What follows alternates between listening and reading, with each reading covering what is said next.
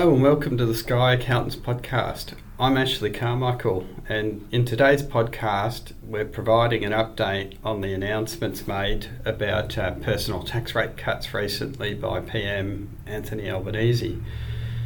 As many people will by now be aware, back in the 2018 federal budget, the then Morrison government embarked on a reasonably significant overhaul of personal taxation in 3 phases. Stages 1 and 2 have long since been implemented, and they focused on providing some tax relief to the low and middle income earners out there. So the stage 3 cuts were then more focused on higher income earners and were a bit more politically controversial, and there was a little bit of wrangling needed at the time to get those through, and so part of that wrangling was a deferred start date of the 1st of July 2024, the date that's now approaching. Now, legislation was passed back then to give effect to those tax cuts, and we've just been waiting. So come the 1st of July, they would have automatically taken effect. But fast forwarding to more recent times, and those stage 3 tax cuts have been in the spotlight. And there was a bit of talk about them through the recent election campaign in which the Albanese Labor government won power. And what's notable about that is that the PM and some of the other ministers, or now ministers, made some promises that they wouldn't be rolling back those tax cuts, that they'd be leaving them alone. But as we now know and have seen, the debate had been brewing for some time, and there was a lot of speculation about whether or not there would be a rollback or some changes, and that sort of reached fever pitch in the lead up to the Labor Party caucus meeting back on the 24th of Jan. In that meeting, the Labor caucus did make a decision to make some changes. There were a few comments made to the press following that meeting, and then the following day, PM Albanese was due to give an address at the Press Club, which of course he delivered, and in that address he unveiled Labor's plan to make some changes.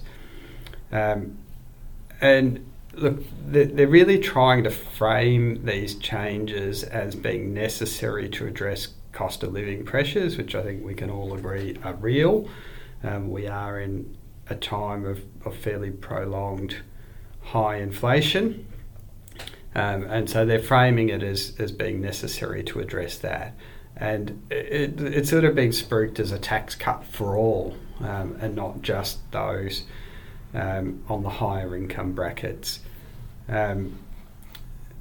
What we've got, though, is a bit of a sort of a complex scenario at the moment with different rates and all that sort of stuff. And so I thought I would just step through what we've got now in the current financial year, the one that ends June 24, what was originally set to start and is legislated, being the original stage 3 cuts, and then what's been announced. So what we're currently dealing with as personal tax rates is from the first $18,200 of income, there's a zero tax rate. From $18,200 to $45,000, we're paying 19%, and then from $45,000 to $120,000, it's 32.5%. From 120 to 180, 37%, and 180 and up, 45%, plus the 2% Medicare levy, of course.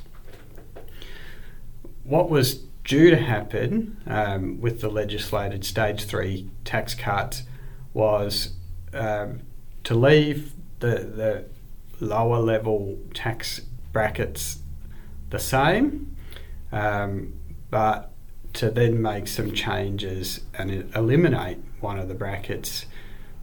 So what we were looking at, first 18,200, 0%, 18,200 to 45, 19%, identical. But then what we had was a shift, so instead of 45 to 120, it was going to be 45,000 to 200 at a flat 30% rate. And then we would have the top rate of 45% for 200 and above. And that delivered some pretty significant tax savings for people earning in that tax bracket. And back at the time when it was announced, it was framed as being necessary to bring Australia into line with what a lot of jurisdictions around the world are doing, and to make Australia a competitive place, and to help us attract talent, etc., etc. In terms of the new rates that have been announced, so we're still dealing with 18,200 tax-free, but they want to make a little change in the 18,000 to 45,000 range, so they'll drop that from 19% to 16%. We'll then have a bracket from 45,000 to 135 at 30%, then 135,000 to 190 at 37%, and then 190 and above 45%. So look, there's still some benefit in there for those high income earners, there's no doubt about that. It's just not as much. And there's a little bit that's being thrown in the mix in the lower bracket. So as they've been spruiking, everyone gets a tax cut. Obviously, when we're talking politics and promises, they're going to cop some flack. There's no doubt that that the Liberal Party, the opposition in particular, are going to try and get some political mileage out of the broken promise. But, by the same token, there's going to be a lot of other people out there who are arguing that times have changed significantly since those stage 3 cuts were legislated. We're talking pre-pandemic, pre our inflationary woes, the whole works. And so, arguably there is some merit to that line of reasoning, but really I'll probably stand back and let the politicians argue amongst themselves.